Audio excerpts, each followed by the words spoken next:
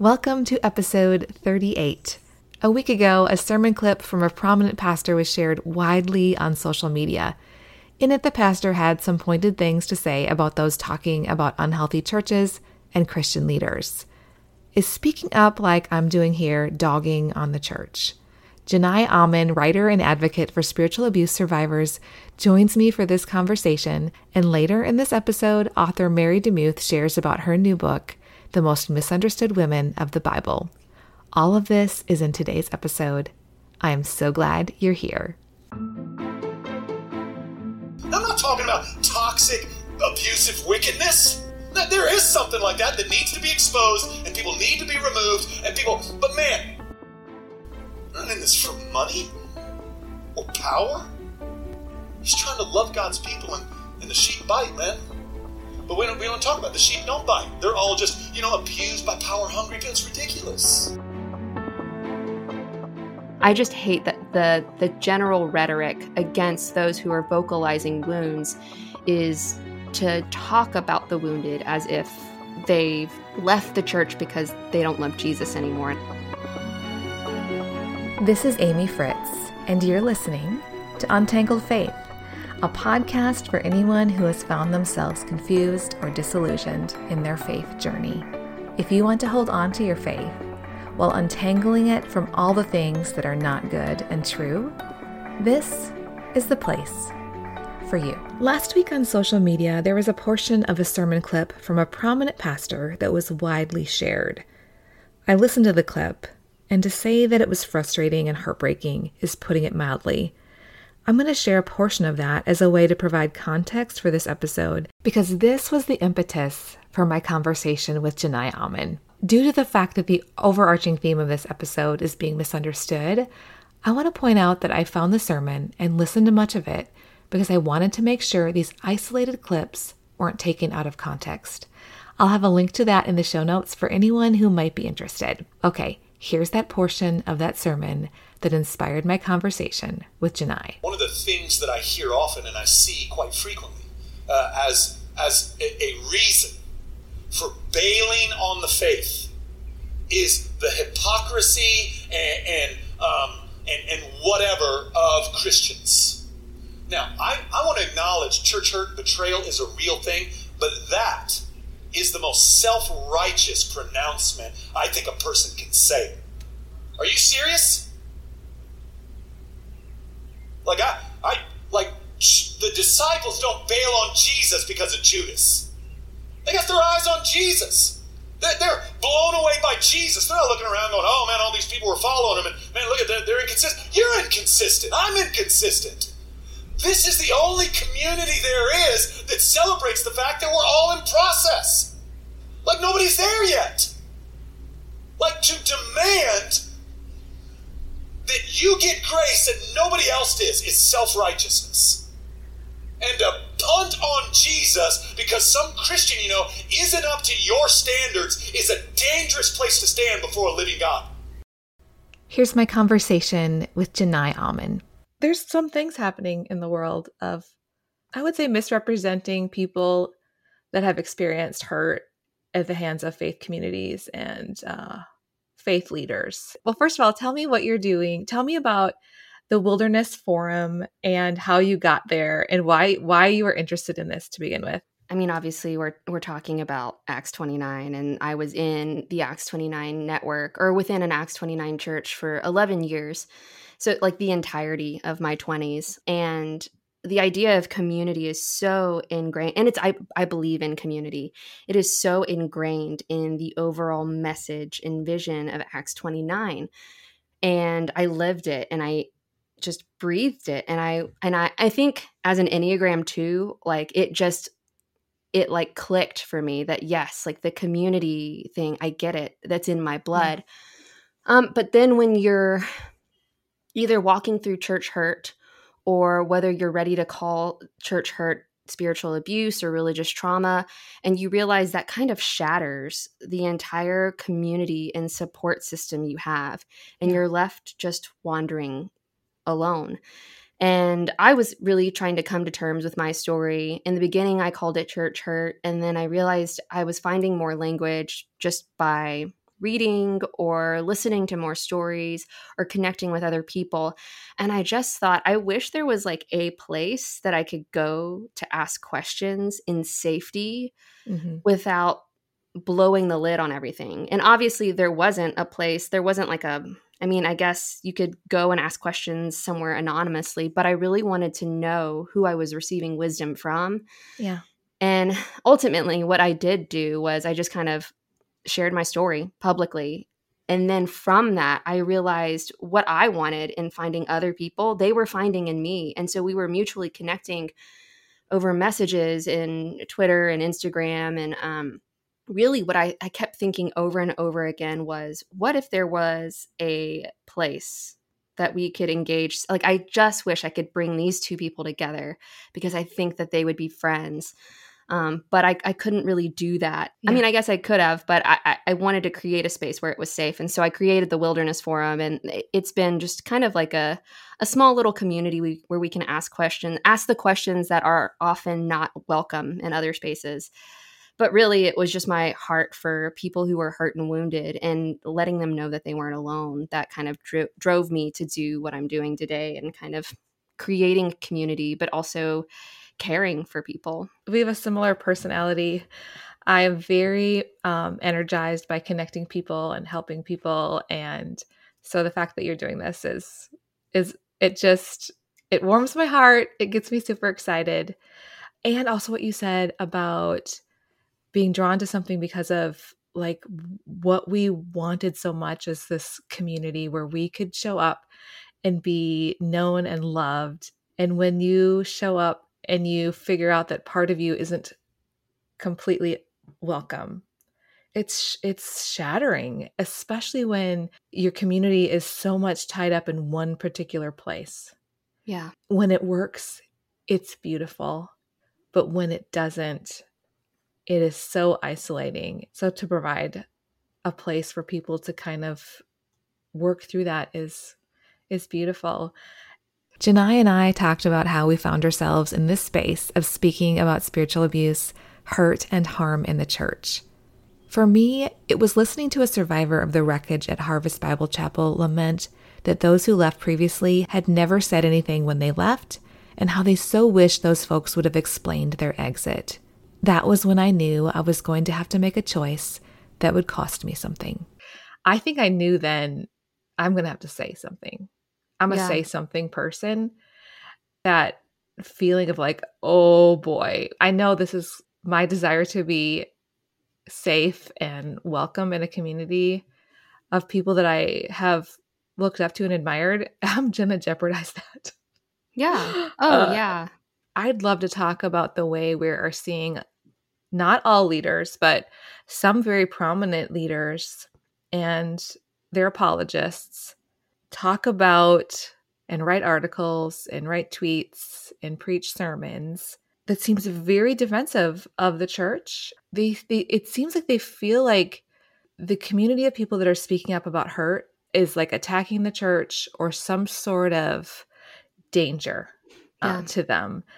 It's institutional protection, in the most general and simple terms. And that's not something that's only isolated, obviously, to the church. We see that, corporately and in the private sector. I mean, we see it in so many places. It's just weird to see it in the church because you would assume or just guess, just in the ways, in the things that we communicate that we believe in, that we should be a disarmed people because Christ is the one who we are following, and he bore the weight of everything that we should have borne. And so to follow him, we're going to suffer and we're going to endure these awful things. And so, on the cross, Jesus didn't protect himself. And so the institutional protection for me is so strange. But what's so hurtful about, the ways in which people continue to ostracize people who vocalize their wounds is they talk about the wounded as if they're no longer a part of the church. Yeah. And it breaks my heart because so many of those wounded people desperately want to know, if Jesus still loves them or if Jesus is still for them, if they're allowed at the table anymore. And I the things that I do and the work that I do is really to tell them, yes, like you are welcome to the table. Yeah. Because the traditional spaces may have ostracized you or scapegoated you or pushed you out in some way, shape, or form, the church is far more bigger and more vibrant and beautiful than just this one local context. And Christ is obviously bigger and more beautiful than anything that we can ever imagine. And so that's really like my heart is for them. I just hate that the general rhetoric against those who are vocalizing wounds is to talk about the wounded as if they've left the church because they don't love Jesus anymore. And I don't think that that is generally true. Or that they are some sort of a threat. That is the thing that is so hard. When we talk about being misunderstood, this podcast is a gift for those who have felt misunderstood to kind of hear us process this and to say, we get you and we know that it's hard. You know, there's a narrative that says we're saying it's all bad and that there's some sort of slippery slope into whatever it is, and saying that those who are speaking up are doing it because they're like profiting in some way, like it's making their life better. I would love to hear you speak to that, because I was just thinking last night, I was in a really dark place. I would give anything. I would give anything to be in a world where I didn't have to be connected. My name did not have to be connected to this. This is not my dream. Like, I am going to grow up and I'm going to be the person that talks about things that are really hard and painful about faith, and something that has been like, that is the most important part of my life, has contributed to the worst pain of my life. I didn't choose this. I'm a part of a few writing groups, and it's usually Christian writers. And so we all kind of write about different topics. And my particular, I guess if we want to use the word platform, that's fine. Like Instagram, my account's grown. I think a lot of people are wondering, you know, how do you engage with your people? How are you engaging with them in such a way that they keep coming back and they keep reading your words, and as a writer, and how do they, and I thought, you know what? I don't know. I think I'm just writing what I know, and what I know is awful. And the fact that other people can resonate with what I write is heartbreaking. And I remember telling one of them, you know, like some days it's just so hard. Like writing on the things that I do takes a physical toll on my body in such a way that like sometimes I'll send something and I know that it's going to resonate with so many people, and I'll just cry. And I don't want to cry. I don't want to be upset. I don't want this to be the thing that I'm writing about. And I don't want this to be the thing that I'm championing for. You know, at the end of the day, this was plan B. Plan A was loving the people in my local neighborhood and in my local congregation really well until the day that I died. And like I just spoke to some people yesterday. Like I thought I was, you know, just going to be there, and like my funeral was going to happen within the building. Like I thought that was going to happen within our old church. And so the fact that I'm here, like even this morning, I woke up and thought, man, there was someone I just thought of something really funny on a walk this morning. And I thought, oh, I need to send it to this person. But I realized I'm not in relationship with that person anymore, because they are still at that church and they've chosen to believe that I was a threat to whatever they were building. I know my personality, and I know I don't come off as like a, hey, let's go fight. So part of me is like, what am I threatening? And what about my message is threatening?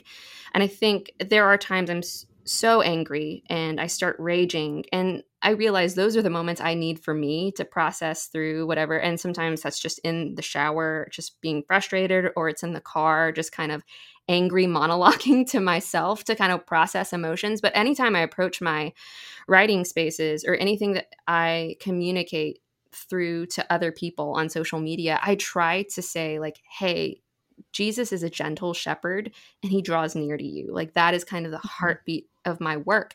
Because if I default into arrogance or an unshakable pride that starts dehumanizing people, then I become the very thing that ended up wounding me. And so I wish this wasn't a conversation we needed to have. Yeah. I don't want to talk about this, but I want to talk about it because particularly with the movement that I came out of, the church planting movement, and going and reaching these unreached people groups and, engaging with these zip codes that don't have a church in them or whatever. Part of me is like, yes, we need to do that. But what are we saving them into? Like, what are they coming into? And will they eventually need to be saved from it? The aim of my work is to say, like, let's keep the church beautiful. And I just don't know what is threatening about that unless there are particular ideas of what a church or a local church is, or who a pastor is, or what a shepherd is, and I'm challenging that idea, then yes, I may be a threat to some people because there's something that they hold to that is so highly revered, and I'm saying that's not the way of Christ. From another optic, it would assume because I'm threatening a particular vision of the church, it does look like I'm tearing something apart. And there's so many things that are connected in the, like Skye Jitani called it the evangelical industrial complex, right? Yes. So of course, like pulling at one thread when so many things are connected makes a lot of those interconnected things kind of close ranks and not want to see it, because it will cost something. If our systems are unhealthy and we need to look at them and change how it is, it's going to mean that certain income generating things aren't going to generate as much income. Right. It's going to mean that certain jobs that were created for these things to support some of these unhealthy systems aren't going to be necessary anymore. That's scary. And, my response to that is to say, Jesus does not need an unhealthy system to take care of somebody. He doesn't need to have that in place so much that he would be like, you know what, we're not going to touch that, because what if we can't serve the poor in that community anymore? What if people don't come to Christ anymore because that leader was exposed for who they were, or there was some accountability? Don't we serve a God that is bigger than that? Yeah. I believe we do. We don't need to hide the truth in order to protect the church. I mean, what we see now is a lot of narrative spinning, or we see part of the truth is communicated, but not the full truth. And just for instance, I was terminated from my job at my church, and the truth communicated out to the church was that I was going back to school. And that was not the truth. And I realized it was a palatable truth. It was something that was digestible, and it didn't raise any flags to those who were wondering what's going on, because Jenai's been at this church for 11 years. Why would she just leave a staff position? And I realized long after the fact, I started telling people, no, that's not the reason I left. And I started saying any truth that we communicate now should revere and point to the greatest truth. But what we're doing is we're spinning the narrative, and we're telling a story that perpetuates an agenda. And if that agenda doesn't look like Jesus, then we're not communicating the truth. We're communicating falsehood. And it's damaging, because then you start breaking away at trust. Really, it's not the people who are blowing the whistle or bringing accusations to light who are ruining anything. It's the fact that their stories are true and they've been kept hidden. That's what starts making the foundation of whatever system or organization, that the foundation crumbles because the truth is spoken, and the truth was real, and the truth was hidden. Ryan Ramsey said something. He always says he has the most brilliant, thoughtful things that he shares. One of the first things that he said that I have come back to so many times, and he had pointed out that it's so interesting that in this faith system in Christianity, where we believe that everybody has a sin nature, that we would not apply that also to people that run organizations and the organizations that we run. If we have a sinful nature, if there's a part of us that has sin in us, which is all of us until we are, until we're dead and with Jesus and redeemed, and all things are made new again. The fact that we have such a hard time believing that our organizations run by imperfect people could also be imperfect was Mhm. really an interesting thing, that so many times we apply this unquestioning loyalty to an organization that we would never, like, that goes against what we actually believe when we think about it, about the fact that there is no, a lot of pastors like to say the fact that there's no perfect church and there's no perfect leader. What does that mean then? That I think it means, if you follow that through to its conclusion, is that we need to be open to hearing that feedback. We need to be open to the fact that Absolutely. there are some things that could be wrong here. Mhm. And how can Yes. we see them? And that Christian faithfulness, Ryan says that Christian faithfulness and integrity looks like being willing to discern when we need to jump ship because we need Yeah. fewer sinking ships. The narrative that speaking up or leaving is unfaithful is very prevalent, but it is so very wrong. Jenai points out that the idea of leaving an unhealthy place that offered at least a bit of comfort isn't new. This is one of the oldest stories of God's people. I love the idea of like just the people of God exodusing from a place, or they engage in an exodus. And many of them, when they're actually in the wilderness, they're like, well, at least we had food back in Egypt. Like, why did you take us away? And so the exodus was obviously hard and painful, but God calls his people to come out of oppression. It's so funny, Emily, in your previous podcast, she mentioned cognitive dissonance. I totally believe that plays a huge part in what people just can't get or can't understand with this conversation, is that the people that I try to speak to are the people that are already hurt. Because I don't know how to minister to some, I don't know how to change their mind, because that is a very, very sensitive territory, because I know that I'm uprooting something within them. And maybe we don't I don't really want to change somebody's mind so much as letting people see things themselves. Yeah. And I know that it creates a dissonance in them that they may not have ever been equipped to deal with ever in their life. Yeah. And so I am very sensitive in engaging that conversation. I am very focused on the people who have already been like shattered and demolished and who want to know how to move forward. And that's my heart is for them. I am very untrained and unknowing, but willing to learn how to engage the conversation in quelling the dissonance that comes. Like, how do we hold tension well? I'm still learning to do that. And I hope to do more of that. But I know that I can't constantly sit in tension all the time, because that takes a toll on my mind and my body and my spirit. Really, what helps is knowing who I am. I've written about this a lot recently, because for the first time in a very long time, I like myself. I like who God has called and created me to be. And because I'm so steadfast in who I am today, I can engage a conversation where someone disagrees with me. Maybe I have been critical about specific words a well-known pastor has said, and I know that maybe people will come to that pastor's defense, and I tell them, if he has ministered to you, that is wonderful. I just have an issue with these very specific words that he says, because it lands on people very, very harshly, and it lands on already hurt and traumatized people. And so I'm speaking to those people, the hurt people, so that these words don't land on them with the full weight. They they can be crushing. And so some people do rise to the defense of, people they revere. And I tell them, like, if that person or prominent figure ministers to you, that's great. I can listen to the disagreement and know that it's really not me, that it's something within them that I've challenged, that they're trying to reconcile. Because I know who I am, I don't think, oh, well, I'm a terrible person because I just said something that they disagreed with. I resonate with that, because really we aren't about trying to change anybody's minds.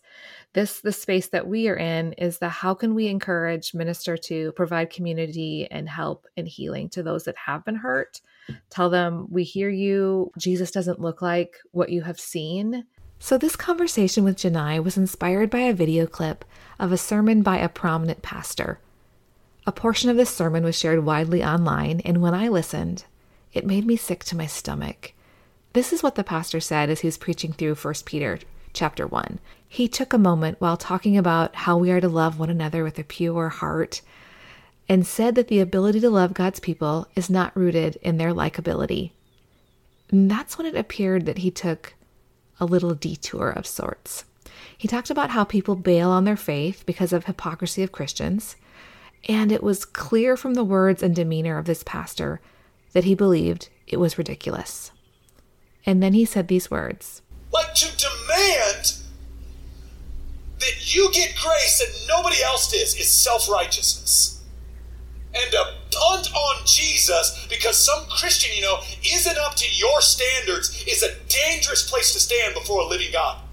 Later he said, it's one of those generational moments where everywhere you look, somebody is dogging the church. Gosh, it's always been a mess.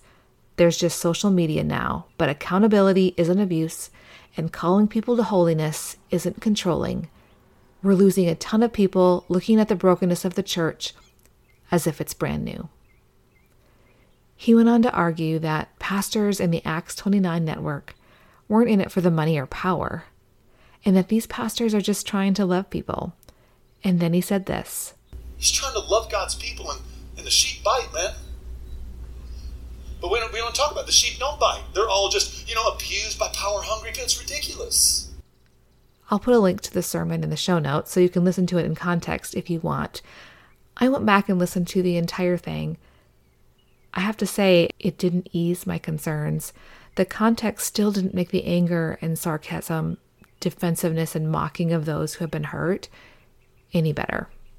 I think the thing that was really hard for me, like yesterday and the day before, is like listening to these words that say, everywhere you look, someone is dogging on the church, and, you want grace for you, and you better give it to others. Like, it's just like, a really well-known pastor is saying this. It's one thing if you only ever have people in your own personal community hearing your sermons in that context. But this isn't the case for this person. And even if it were, I would still push back a little bit on the anger that I was hearing and the words that are just so shaming. In this case, you put your words out there, you're a conference speaker, you lead an organization that is a nationwide organization, you are an author, you put your stuff out on YouTube and everyone's going to see it. I don't understand people saying, you don't get to be uncomfortable with this person's words because you don't really know them. Yeah. You said to me is that same grace isn't offered to those that are raising their hand and saying, I think there's some things wrong in the system. I think there's some ththings that are broken in the church. And then to come back to those people and say, well, you're not being gracious. I mean, that is what's crazy making about the whole thing. And you leave a conversation like that thinking like, am I crazy? Am I the problem? Am I? And the self-gaslighting. Oh, yes. Like anyone with a sphere of influence, technology being what it is, we have the capability to disciple people and equip people and teach people who just don't know us. Yeah. And for someone who's so well known to say things like that, it's reckless. Yeah. The reach is incalculable. Specifically to that quote that you mentioned, I mean, that pastor is in the same state as me. I mean, I know people know him all over the globe. And so anywhere I go in the continental United States and have a conversation with people who are coming within that sort of doctrine and denomination, that's the voice that they're listening to. I mean, there's a lot of assumptions being made too. Like if I'm dogging on the church, dogging it's a pointed term. It's as if I don't revere and love the church because I value the beauty of the bride. I'm bringing forward concerns to keep her beautiful and to keep the cancer out. And so it's really dismissing and devaluing. I think a lot of us in this conversation have pointed to the fact that Jesus, flipped tables, that whole story where he went to the money changers and flipped the tables. And I think that was one moment in I'm sure was charged with emotion and compassion and care where he just looked angry. And really, I'm sure in that moment, the money changers were like, wow, that guy's so ungracious. He could have just kindly asked me to leave. But really, for all of those who were being taken advantage of for who knows how long, they probably thought, oh my gosh, someone finally stood up for us. Someone finally addressed like this oppressive system where I just wanted to come and bring offerings and sacrifices to the temple. For the money changers, it was a totally ungracious act, but to those who were being oppressed, it was grace, and grace that they hadn't experienced in so long. And so I almost reject the fact that those who were bringing concerns or highlighting issues or issues of abuse in the church, I reject that those people are ungracious in totality. And that was kind of the quote, that they were ungracious in totality. This is one of the times where I'm like, do I even want to do this? I wish I didn't have to know about it. I wish our world wasn't so connected that people's words like that weren't influencing pastors in my community. I wish that wasn't the case, but listening to it, I was just like, it didn't feel like defending Jesus. It didn't feel like, it felt like, you're not offering me grace. This is somebody that I have seen offer gracious sermons and offer helpful things. And I'm looking at his Instagram, 125,000 followers. That's a huge reach. And that's just on Instagram. There are a lot of pastors that aren't on Instagram. And so you've got 125,000 there, and you've got how many other thousands other places. And it makes me sad because I know that there are pastors that are like, if he says that, these people must just be ungracious and attacking. A friend of this pastor later posted this: maybe spend less time casting Christians you know only from a distance as either hero or villain. And the end of her post said, peaceable speech is a good habit. That felt like gaslighting. Like the clip wasn't peaceable. Yeah. And I feel like I'm being shamed. One of the things Jenai and I struggled with in regard to this response was that it overlooked the fact that those words from the pastor weren't peaceable. And they also seem to only call out those who have spoken out about being hurt. Why not call on leaders to lead the way in being peaceable?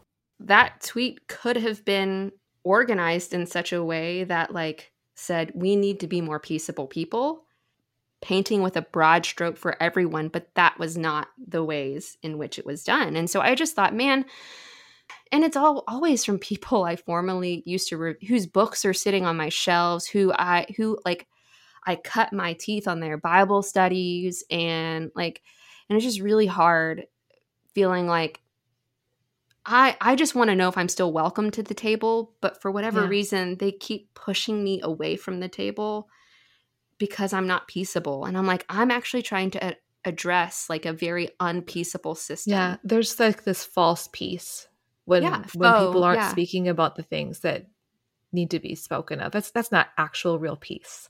Speaking of faux peace, I'm going to tell you an anecdote.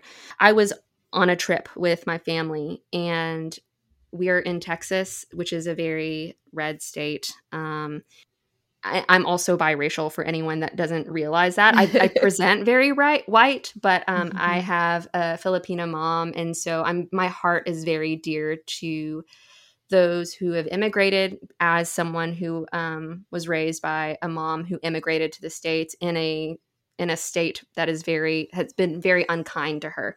And so on this trip, someone said something very unkind toward it was very, very racially driven and very, very unkind. I got mad, and I realized it was, this comment was said in a group of people, and I realized everyone knows that racially charged comment that was kind of shrouded as a joke, everyone knows that comment wasn't okay. But no one is going to say anything because it's going to disrupt the general feeling of peace among us. And I took my husband aside later, and I said that exact same thing to him. I said, no one's going to say anything because they don't want to disrupt something. But if my African American friends and brothers and sisters were right here and they heard that comment and they saw everyone say nothing, sure, the communal peace may not have been disturbed, but that person's inner peace and their inner personhood was just demolished for the sake of keeping some faux peace. And I think, obviously, that is a racial conversation and one that I am very ill-equipped in, but I think something similar is happening within the abuse and church hurt and betrayal question. Is yeah, sure, we could all not say anything about abuse in the church or people actually being assaulted or groomed by pastors, sure, we could not say anything and keep some sort of unity or peace, but that unity and peace would be fake because the price of that unity is being paid by all the people who have been abused, all the people who are internally destroyed,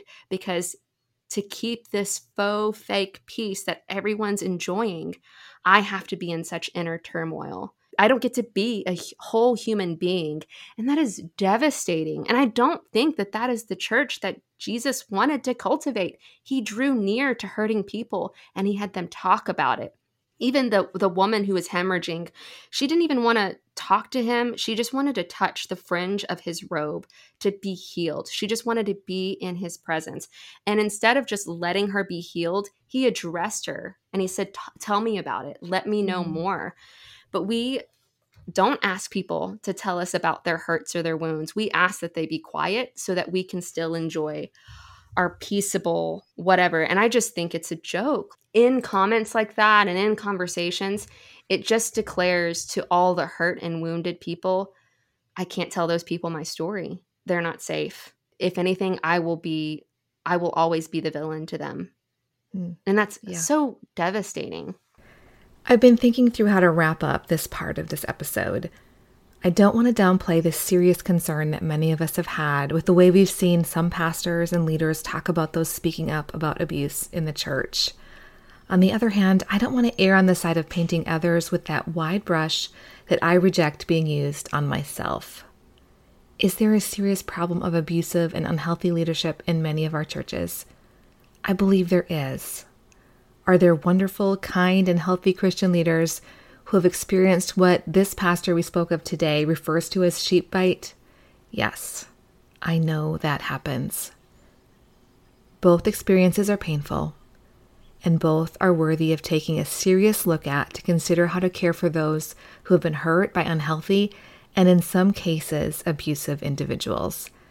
Where I've landed in respect to the situation Jenai and I discussed today is that we don't have to downplay one painful and unhealthy situation to make room to care for another one. This isn't a pain competition. One of the least helpful things we can do is misrepresent and minimize the experiences of others because what they are saying feels like a threat to us in some way. And that's what's breaking my heart in this situation. And that's what's causing me to pause. Is there room at the table for those who have been hurt to raise their hands and voices and ask for a better way without being accused of dogging the church or giving up on Jesus? Is there room for a leader to share how one of their congregation harmed them? Yes, and compassion should be offered to those who need it, not sarcasm, mocking, and anger. If you're interested in listening to the entire sermon that Jenai and I referenced at the beginning of this episode, I've linked it in the show notes, and I would love to hear your thoughts on this.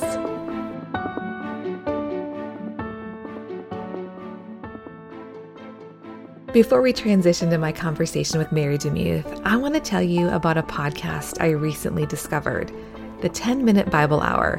I would love for you to check them out. It's great for longtime believers who want a new way to engage with Scripture, and it's also accessible for those who consider themselves outsiders who just want to explore the Bible's story.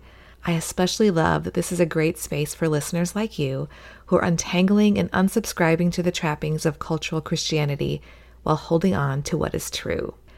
There's no agenda here. It's a daily 10-minute podcast that gives you the Bible without a sermon. You can find the 10-Minute Bible Hour anywhere you listen to podcasts, or you can find them on YouTube or at thetmbh.com. That's thetmbh.com.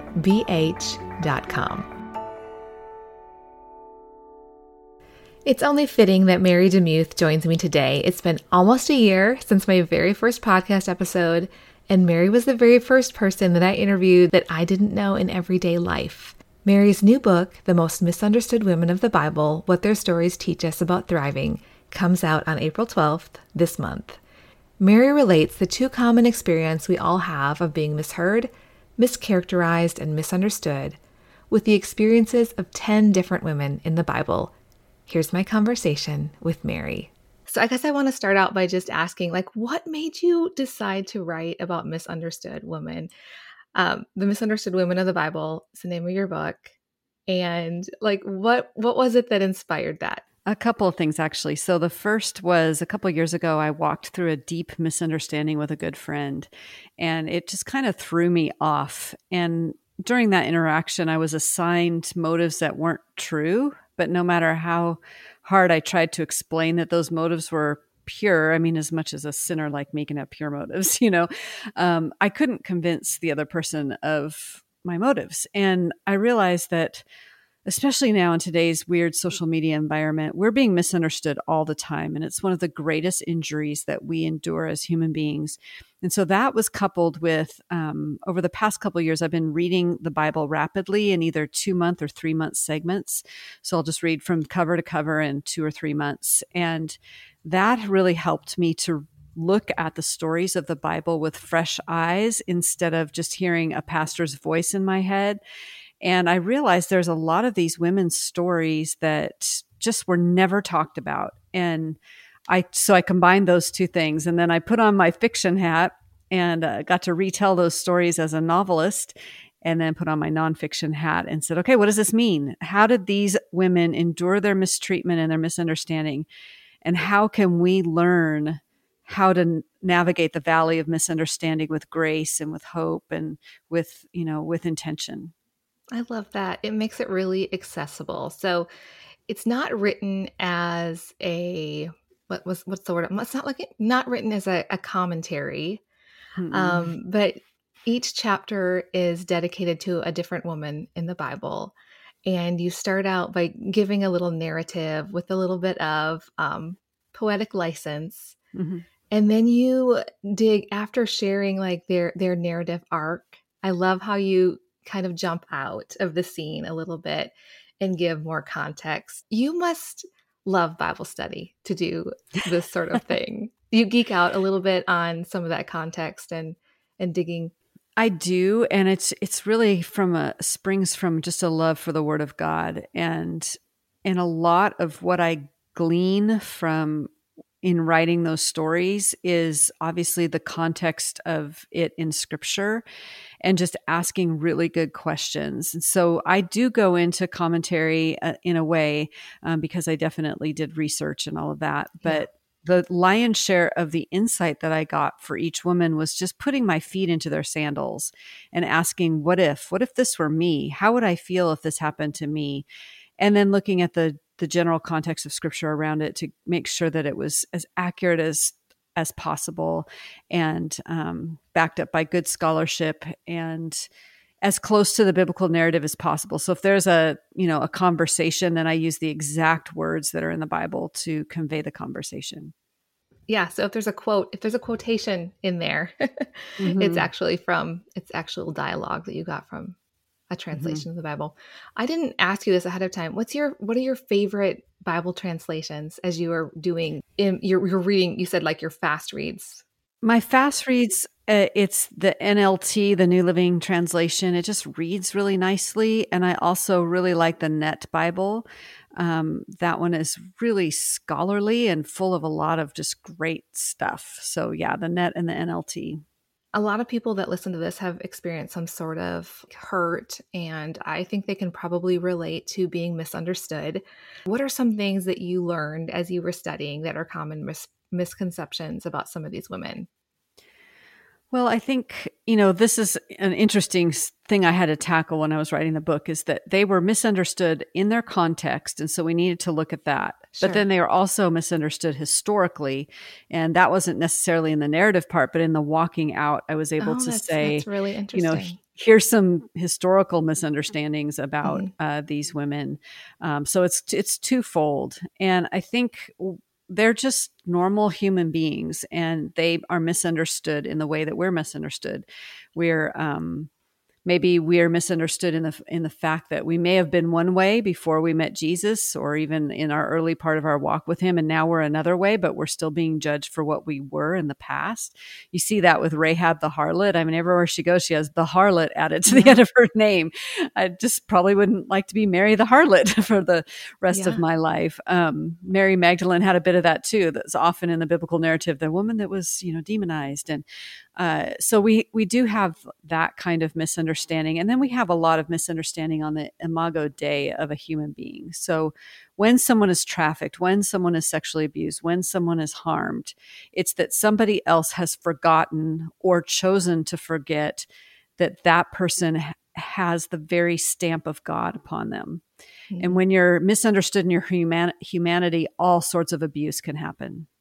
Is there anything like you see regularly when people are talking about these women that you want to say, hey, I think maybe in our more modern context, we have some misunderstandings of these women? Yes, definitely. I think I'll go back to hearing sermons. I think Eve is constantly blamed solely for the fall. And we just don't read, even though it's right there in the scripture, that Adam's standing next to her and saying nothing. And that scripture blames Adam, like throughout, we see the first Adam, second Adam, we hear about the fall of mankind. And so it's ironic. And then of course, Bathsheba, who, if I hear another sermon where someone says, well, David was an adulterer, I'm like, well, that would not be adultery, because that is an abuse of power, and he harmed her and took from her. She was another man's wife, yes, but she was not a willing participant in the quote unquote adultery, nor was she some temptress on a roof trying to seduce the king. That's conjecture, and it's not in the biblical narrative. And so that's where I get kind of frustrated with, just read your Bibles, read it plain and boring, and ask questions, and quit trying to add in what you've always heard. Because I think we just tend to gloss over Bible stories with the sermons we've already heard without asking critical and good, important questions. Or we read into it our own experience, our own context. And that is a really easy way to misunderstand somebody else. We're reading something into it that isn't said there.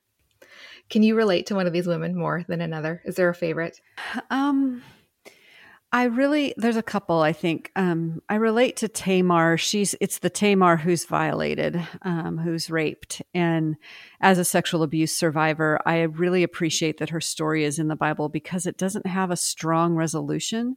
And I think that's realistic in the sense of, when we've been traumatized by that, there's no like, oh, I'm at the end of my story now and I'm great. There's always this journey of healing that you're walking through. So I just appreciate that she's there. It makes me feel not so crazy and alone. And then I really love Phoebe, because most people don't even know who she is, but she's most likely, according to many scholars, the person who took the book of Romans to Rome. And she had this like quiet, deeply important mission. And I think a lot of people just misunderstand this beautiful, amazing deaconess who must have been on a very perilous journey to get that letter into the right hands. I think that there is a stereotype about Christianity from people either who have had bad experiences or who don't know, that would say, you know what, Christians don't value women. And how would you respond to that? It's a misunderstanding, but it's actually well-founded throughout history. So that's the hard thing, is that I think true Jesus-loving Christ followers understand that there's neither Jew nor Greek, male nor female, slave or free. We're all level at the playing field of the cross. But there have been some very misogynistic theologies and people throughout the centuries, as well as there's been non-misogynistic theologies and scholars. So we have to kind of look at the whole context. But if we just go back to Jesus and we look at how he interacted with women, it's revolutionary.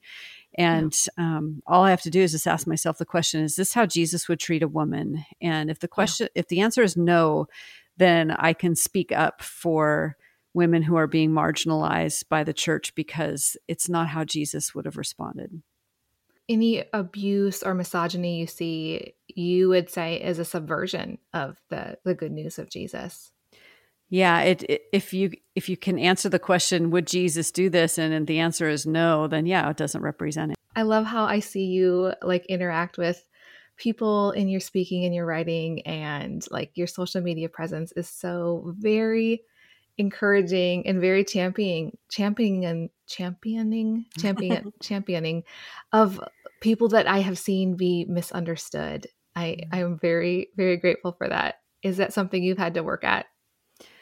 No, there's something inside of me that rises up that I can't kind of help myself. I kind of have to pull myself back. There's this like prophetic side of me that if I see someone being harmed because I was harmed and not helped as a child, I feel like it's up to me to make sure no one has to go through that again because it hurts so much. So it's an instinct. It just happens. You're a woman, obviously.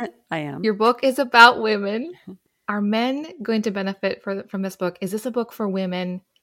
What's your answer to that? No, it's a book for men and women. And I think both benefit just as well, because I think a lot of human beings have misinterpreted these stories. And not that I'm like number one scholar. I'm not a scholar.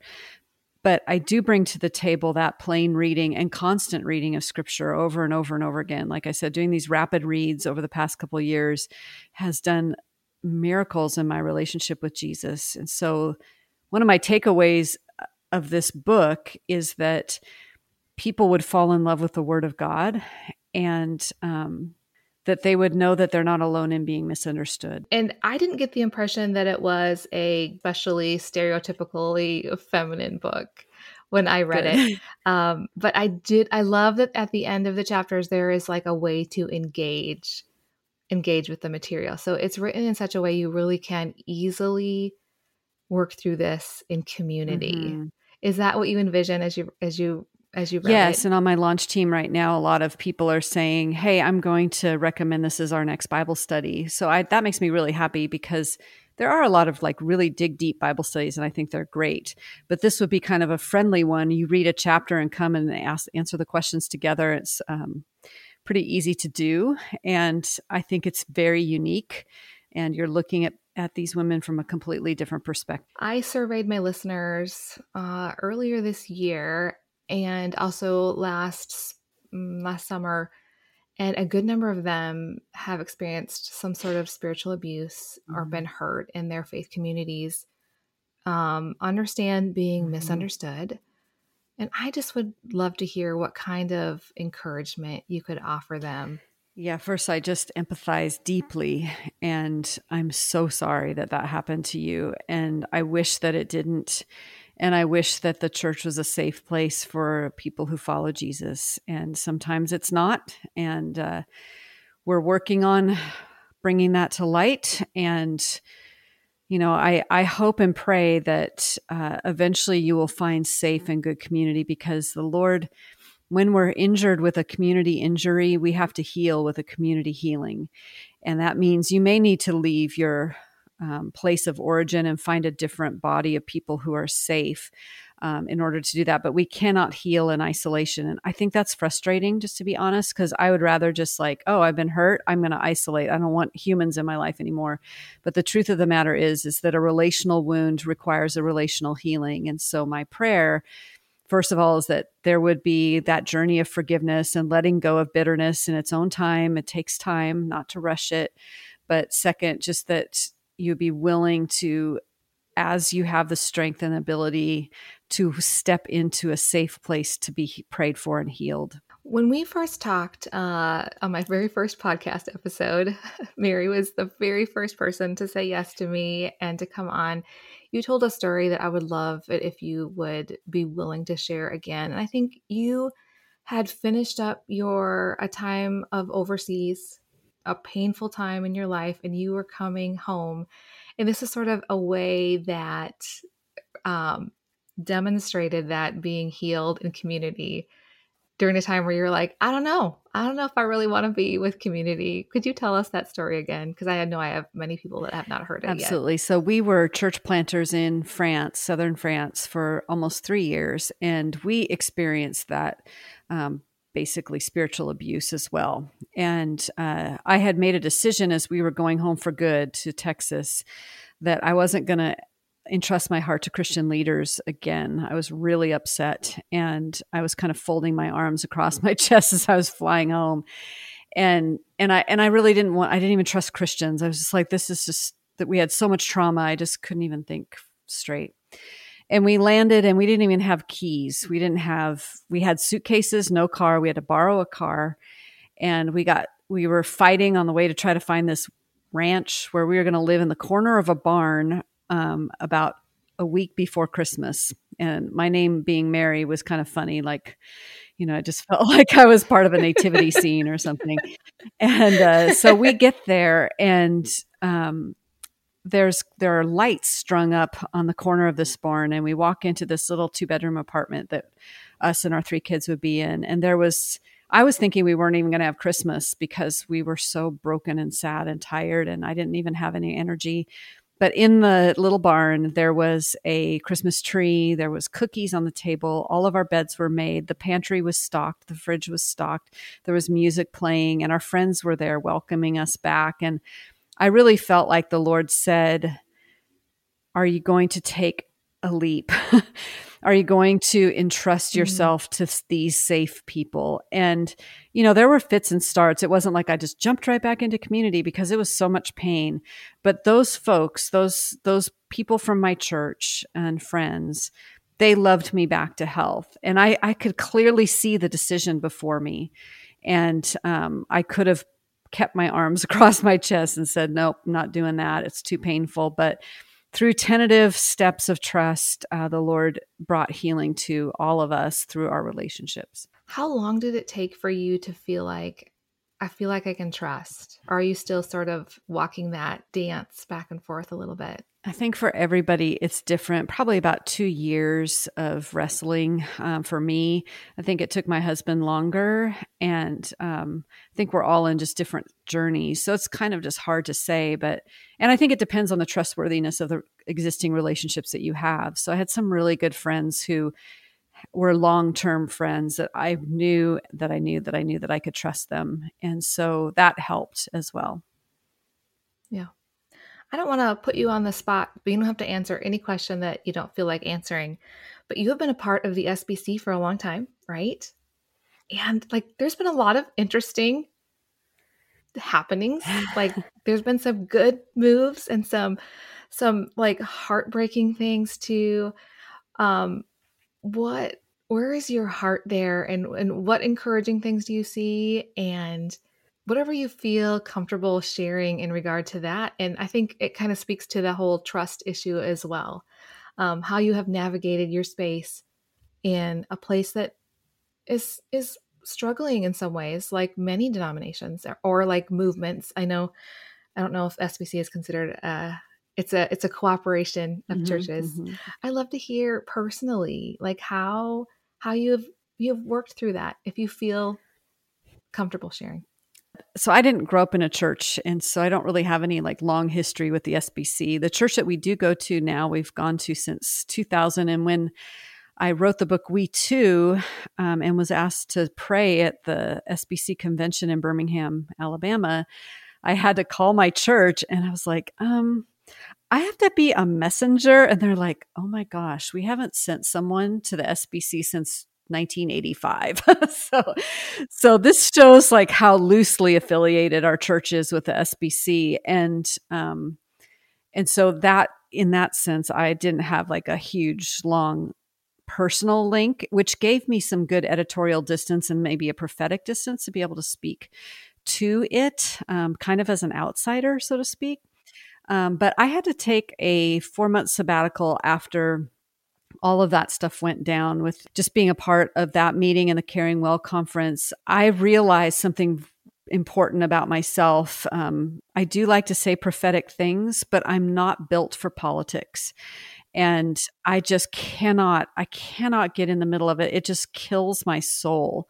And so I can minister to people, I can speak, I can do all of that, but I'm just not good in like policy and because there's just so much like ire directed your way, and I couldn't weather it. It was just too many things, too hard. Most of the leaders were very kind to me, but there were a few either on the periphery or within it was just rough. And talk about being misunderstood, completely misunderstood. Mary, you wear a lot of different hats. Would you be willing to tell us all the things you've been working on and what you've been up to? Oh my gosh.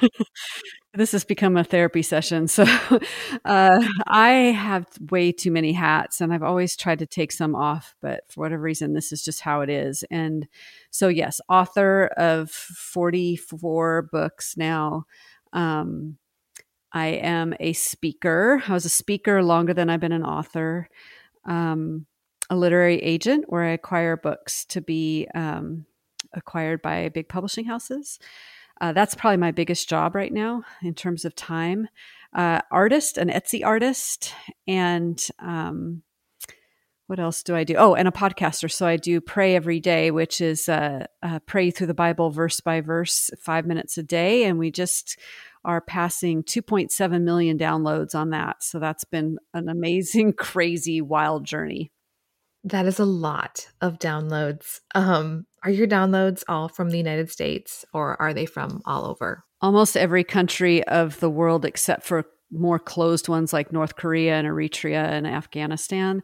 But most countries have it there. And so 153 countries, I think, something like that.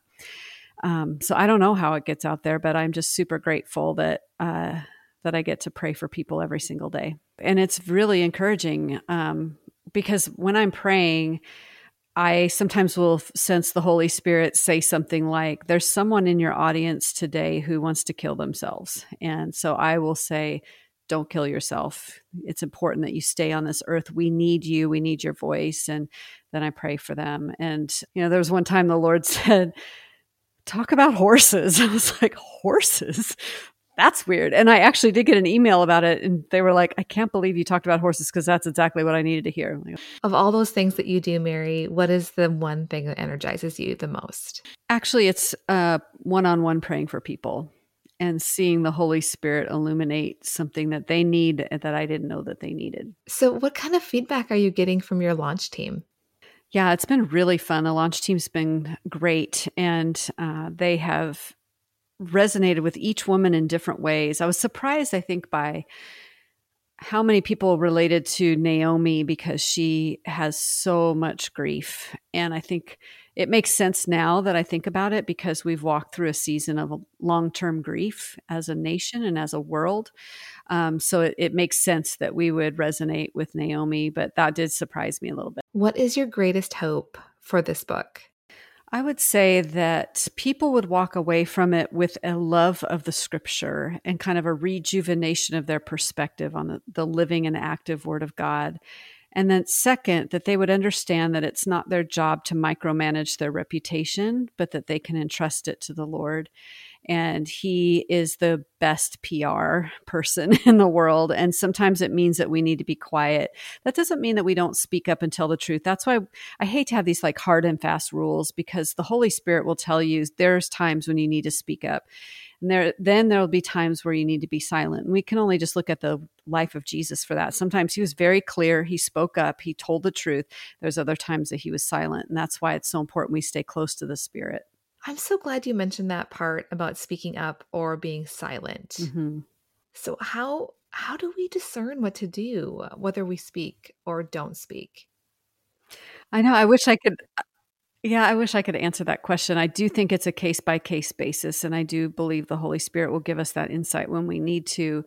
I think for me, I think the kind of the indication for me is if I feel like this frenetic fear building up inside of me, like, oh my gosh, someone doesn't like me and I got to go make sure they like me, then I know that it's time to be silent, because then I'm in my own strength trying to do something. But if it's something that needs to be clarified about the gospel or the truth, I have no qualms about speaking up about those kinds of things, especially if there's misunderstanding of the gospel and of who Jesus is. So I guess it doesn't have to relate to me, but I feel that compelling, heart to say, actually, no, that's not how Jesus would have acted in that. Just look at this passage of scripture and you can see. This is where I kind of land on this. I feel like when we're misunderstood, there's just some icky stuff going on. And I feel like the enemy gets like a wedge in there. And I think he wins twice when we not only are hurt, but then we spend a lot of time in our heads thinking through this situation, because then we are brought to inaction. And this is the thing that I learned from my own grave mistake, is that when I was misunderstood by my friend, it occupied my head so much that I wasn't moving forward with the next great things that God called me to do. And so if we're in that ruminating phase and just thinking, why did that happen? And what could I do? And how can I manage my reputation? It's like this cycle of thought that prevents you from hearing the voice of God and prevents you from taking the next right step. What would you say to somebody who wants to get back into Bible reading, or maybe they haven't ever done it? Or they just sort of want to get a jump start on their Bible reading time? Any advice for them? Well, I would just challenge people to do a rapid read. So take the number of pages in your Bible, divided by how many days you want to read it. So let's say 90 days or 120 days. And that's how many pages you read per day. So it could be anywhere from like 15 to 30 pages a day. And you have the time. You're just on your phone. So get off your phone, read it. And Ouch. I think it will... I know. Well, I'm saying it to myself as I'm on my phone a lot. But you can do that, and it will change the way you look at scripture completely, because you will make connections you've never made before. So that I think is really helpful. If you can pray out loud, something I did this morning really changed my day. I woke up, I'd had a nightmare. It was a horrible dream. I was in a really bad mood and sad and scared and all those things. And I just thought, okay, I got to get out of this. And so I picked up my phone and I looked at my messages, and I just started recording prayers for every person that I had messaged in the past month and a half. 30 seconds to a minute. And it was like the most invigorating, joyful, surprising thing for them and joyful thing for me. And so if you want to grow in your joy of prayer, pray for other people, record those prayers and send them to them, you will change their lives. Is there anything else you wanted to share about your book, or that you would want people to know? Just that, again, I think I mentioned this earlier, but that these women in the Word of God are actual living, breathing human beings who had desires and fears just like us. And that's why it's so important we learn from them, because they're not just a character on a page. They represent actual human beings. And that's where the Bible comes alive for me. Thanks for listening, friends. If you have thoughts on anything we've talked about today, I'd love to hear from you on Instagram or Facebook. You can find me by searching for Untangled Faith. I'm also on Twitter as Faith Untangled. This podcast is made possible by the support of the Untangled Faith Patreon community. Check out patreon.com/untangledfaith to learn more about how you can join in. I'll be back next week with a conversation with several former Ramsey Solutions folks, in which we talk about reconsidering what it means to handle finances God's way. See you back here next week.